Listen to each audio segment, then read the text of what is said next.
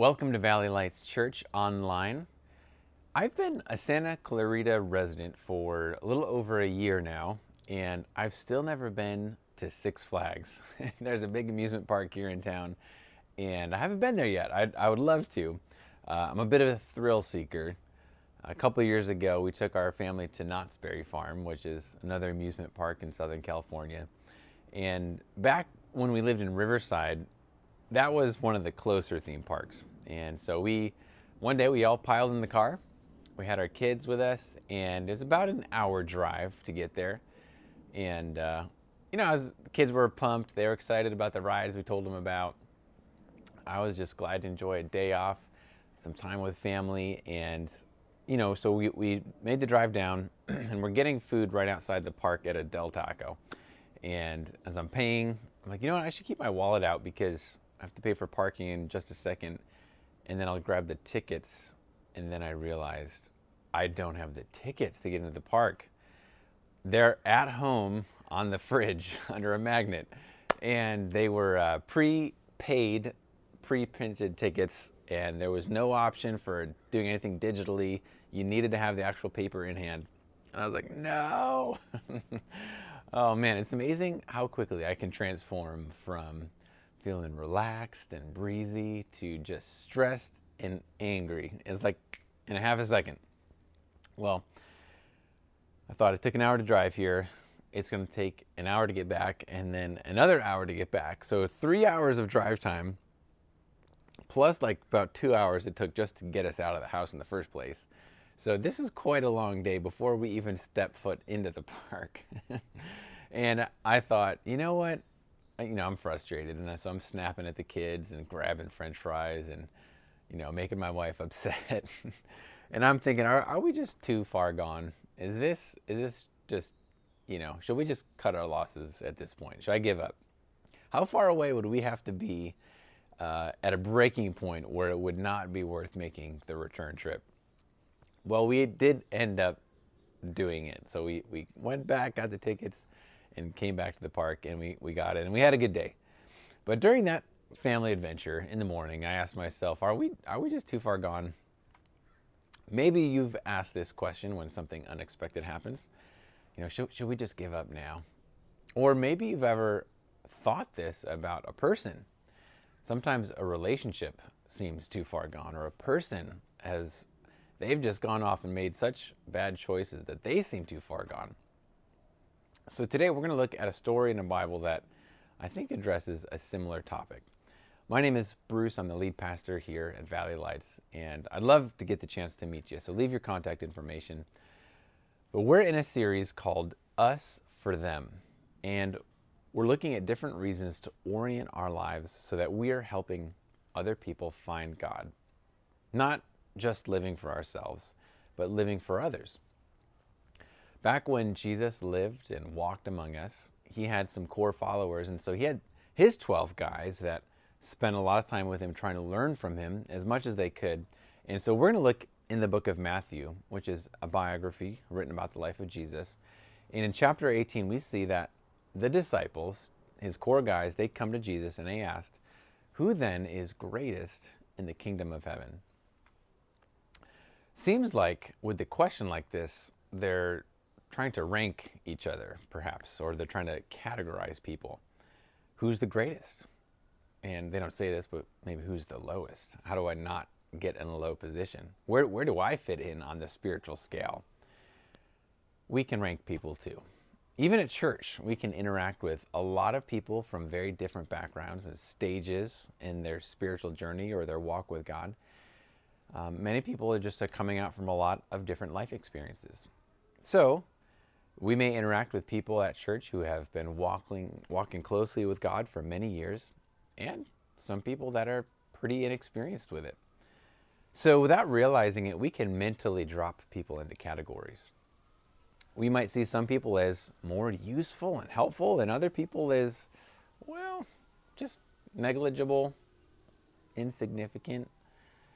Particularly if someone stumbles or sins, or if somebody does something that offends us or causes problems or frustrations, then, man, it can be really tempting to think, it'd be great if they became a good Christian spiritual person, but they're just too far gone. So knowing that this struggle to rank, each other is, possibly in the hearts of his followers, Jesus responds to this question. He says, one of the things that he says is, see that you do not despise one of these little ones. Little ones is, those are people who believe in Jesus. And he's using this imagery of little ones based on some metaphors from earlier in the chapter. But essentially, he's talking about other brothers and sisters in the family of God. Essentially, he's saying, see that you do not despise one of your fellow Christians. Despise. Seems like a pretty strong word to use. At first, I was reading this, back when I first read this a while ago, I glossed over that word. Didn't even notice it at first, but then I thought, why does he use the word despise? I actually had to look up despise in the dictionary, and here's what it shows. Despise, it's to lack respect for someone or to look down on others. It's a bit of a spectrum, so it gets more intense. Another option would be it's to regard others as negligible or worthless, or even to feel repugnance or intense disgust. So as I was reading these definitions, I felt very strongly that God was saying to me, you do these things. And I thought, and this was back at a time when I was training for church and ministry. And just as quickly, some people came to mind, people that I've had these kinds of thoughts about. And I thought, oh Lord, you're right. You're right. I have done this, looked down or disregarded or had these feelings towards people. I could maybe fool myself into thinking that I'm above this, but Lord, I know I can't fool you. And so I confess that I've actually despised people, even fellow Christians, by entertaining these kinds of thoughts. And that's an ugly thing to admit. That is the human heart. I think this is perhaps a common struggle for many of us, which is why Jesus probably used such direct language to cut directly to our hearts, to the deep things that we deal with. There's a variety of ways that this attitude of despising others can get expressed from our hearts. It comes out when, for example, when we have a hard time looking someone right in the eye when we're talking with them because of our mixed feelings toward them. Or when we're smiling on the outside, but inside our emotions are churning. Or maybe there's certain people that we feel stiff around, just uncomfortable when we're relating to them. Or after that person goes, we talk about it. We talk about them with somebody. We exchange some critical comments about them. Or we can watch a person receive something really good, like a privilege or an opportunity, and man, that doesn't sit well with me. Like, they shouldn't have got that. Or if something bad happens to them, well, they had that coming. There may even be a trickle of gladness that we feel like there's like a sense of justice in the world that they got what was coming to them. So those situations or those people are the ones that we mentally discount, or we write off and dismiss, and we see them as negligible. You would never actually say out loud that that person is worthless. But when we despise people, we live with a corrosive poison inside. It eats away at us. It causes tension and stress. It's a poison that we can't escape because we interact with people all the time, and we can't change anybody. We can't make choices for other people. And people are going to do what makes sense to them. It could be your spouse. It could be your kids. It could be relatives or coworkers. This is a tension that exists in many of us. And so Jesus used a short, memorable parable to teach us. A parable is a story, an illustration. So here's his parable. He says, what do you think? If a man owns 100 sheep and one of them wanders away, and first of all, Jesus is drawing a parallel between the people of God and a flock of sheep. God, of course, is the shepherd, and we get to be the sheep. And it's a good illustration because sheep need shepherding because they're sheep. People need God's guidance as the shepherd because we're human beings. We need God's wisdom. We need his view on things. We need his protection as well. We need the sustenance that only he can provide. We're designed to thrive under God's incredible guidance and oversight as our good shepherd. The other observation you can make about sheep is that they are prone to wander. It's really in the nature of sheep to be easily distracted, easily misled, or just to blindly follow another wandering sheep. So the people that we're quick to despise very often are people who have wandered astray. Because of this sin that lives in every one of us, we're prone to wander outside of God's protective instruction. We tend to be influenced by others that really are no more capable of guiding themselves. But because we're inclined to despise others, it's really because these people, they've sinned, they've stumbled, they've made bad, damaging choices. And it may be that the people that we know are their bad choices are impacting us in some way through their sin or their personality. And that's where the rub comes from. When people get off track in life, it usually affects the people around them in a negative way. So in spite of this, Jesus, he goes on to say, so what do you think? If a man owns 100 sheep and one of them wanders away, will he not leave the 99 on the hills and go look for the one that wandered off? And actually, I have a picture of a shepherd here, an illustration of this passage. And, this verse, it shows God as the shepherd in pursuit of the wandering sheep. But the way that Jesus words it is almost like a no-brainer. Like, what do you think? Like, wouldn't the shepherd go get the lost sheep? And I've never been a shepherd, so I don't know exactly the emotional tie that I'd have to a lost sheep, exactly. But we can go along with this story in knowing, it's almost as if he's saying, isn't it obvious that God would be in pursuit of his own sheep, of his own people? How could we think that he would do anything else? We write people off. We dismiss them. We count them as a negligible loss. We say, hey, they're just too far gone. But not God. The God of the universe goes after them. And in verse 13 it says, and if he finds it, truly I tell you, he is happier about the one sheep than about the 99 that did not wander off.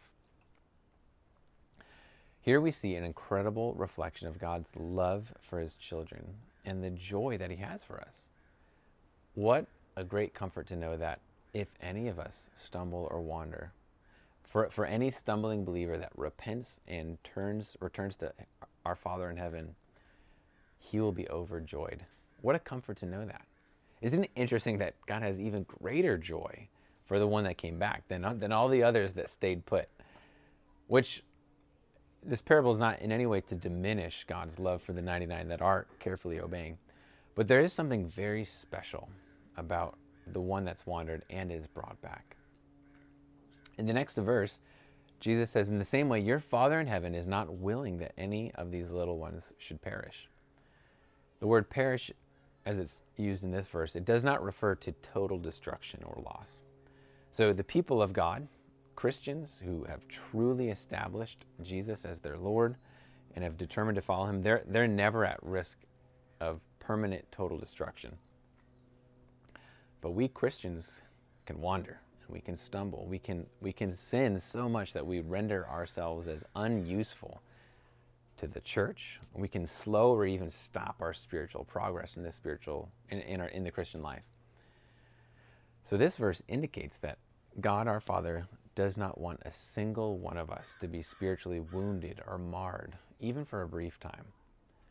So, like the shepherd who searches for the lost sheep until it's found, God will see to it that everyone will eventually be brought back into his fellowship with his family and his kingdom, those that have truly committed to following him. What that means is no one is too far gone. It means that no one is out of God's reach. We do all this ranking, assigning value, and categorizing people, and yet no one is outside of God's incredible, gracious reach. Is there any heart that has wandered too far away? Is there any sin or stumbling or wandering that puts us outside of his reach? No, this gives us a brand new lens to view people with. I mean, if this is true, I mean, can you believe this? That no one can go too far out? None of God's children are too far gone? You might be asking, what about people that do unthinkably wrong things? There may be people that sin against us, who do awful things. And it's even possible for Christians, or for people who call themselves Christians, to do this kind of wrong at an extreme level. Certainly, there are times that call for us to respond with wisdom in difficult times like that. And the Bible has a lot of instruction about how to handle and how to respond to brothers and sisters that do wrong to us. In fact, some of those instructions appear right after this parable. But it's the attitude of our hearts that Jesus is driving after when he says, "See that you do not despise them." And the focus of this parable is on the humility required of the 99 as they look on those who do wrong. No one is so far gone that they are outside of God's reach. He is able to recapture his wandering sheep in the timing and the manner of his choosing. After hearing this parable, the disciples are facing the reality that they're at risk of being more concerned with their own position than with the needs of the people around them. Remember, their original question was, who's greatest in the kingdom of God, in the kingdom of heaven? And the answer is, those who are great are humble and view others the way that our Father sees them. It takes a lot of humility to move past the place of despising and to get to compassion. It takes a lot of humility to see the value in another person and to support the shepherd going to find the lost sheep. It's possible that the disciples were more concerned with their own reputation than with the needs of the people around them. Instead of living with the mentality, us for them, they might have had an us for us mentality. And whenever we fall into this, we're at risk of being unforgiving.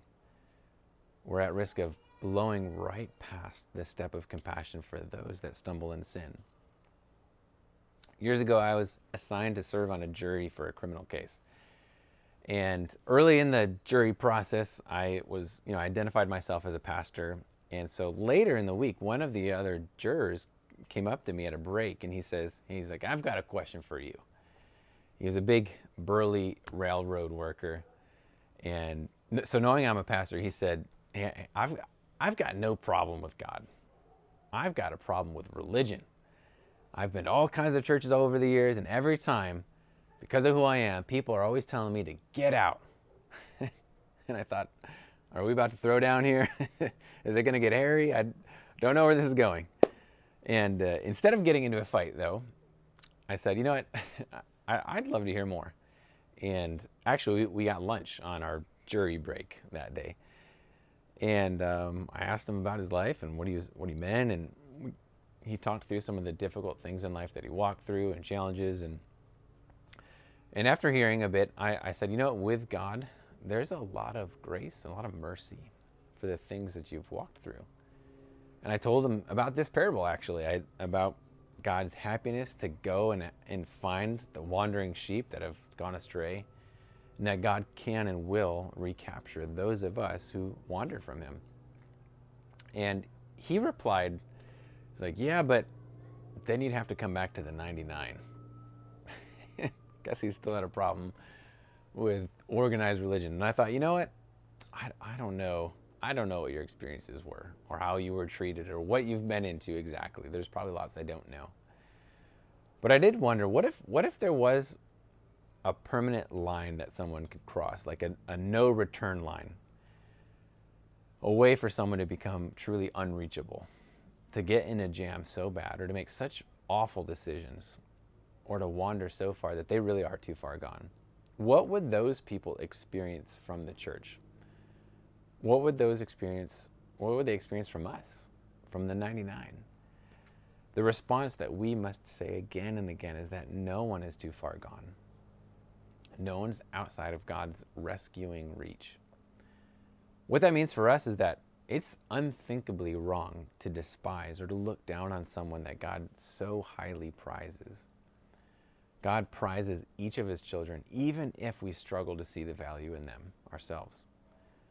And then something dawned on me. God came after me. I have been the wandering sheep. How many times have I required God's rescue? I've chosen to sin. How many times have I intentionally wandered away from his commands or from what he says? There's so many places to get trapped or ensnared. I know what it's like to be trapped in discouragement, to get caught in addictive sin. I know what it's like to struggle to see the way forward to light and goodness, to battle my flesh and my destructive desires, and to even give in to them. So many times God came after me, and so often I've been helpless to pull myself out. But God does it. He's the one that takes the initiative to do that. And I love verse 13. And if he finds it, truly I tell you, he is happier about the one sheep than about the 99 that did not wander off. That brings me a lot of encouragement to know how joyful God is to bring me back. So understanding this parable of Jesus about the wandering sheep, it can really have a big impact on the way that we see people. He says, make sure that you don't despise them. So instead, here are some ways that we can respond to others with humility. One way to respond is to choose compassion over anger. Now, we feel real natural. Getting angry it comes easy to people who sin or stumble or wander, especially when that's impacting us in a negative way. But did you know that feeling compassion, even sadness for someone, is a choice? Most people assume that emotions are something that we don't have any control over it. But actually, we can choose which emotions are allowed to get expressed. The Apostle Paul wrote a letter to a whole church of people that had gotten into sin. And he told them that, for I wrote you out of great distress and anguish of heart, and with many tears, not to grieve you, but to let you know the depth of my love for you. You can feel like a sense of the level of sadness that he felt and expressed on behalf of those caught in sin. Paul could have despised them, but he didn't. When we interact with people, we may have anger, which comes from the thought, hey, this is affecting me, and their choices impact my life. But compassion comes from the thought, I am distressed about their situation and their sin and the damage they're experiencing. And also, I remember that I could easily be there too if it weren't for God's grace. Choosing compassion helps us to avoid hardness of heart. This is something that we must constantly watch out for. Compassion allows us to battle pride when we're thinking, I'm better than that. It's really easy for us to forget the number of times that God came after us. Another way to respond with humility is to pray for them. We can pray for others. This gives us our Father's heart towards them. We can pray for God to bless people and for him to rescue them from their wandering. We can even pray that this parable happens in their life. When you pray for somebody, you're actively working for their good. It's a way for us to move our heart in the right direction. It's hard to truly pray for somebody with a hard heart. Many times one prayer is not enough. Sometimes we might still feel angry or frustrated or judgmental, and we might need to do this repetitively. And finally, one other way to respond is to serve them in kindness. We can serve them. Sometimes we get mad because people are not useful.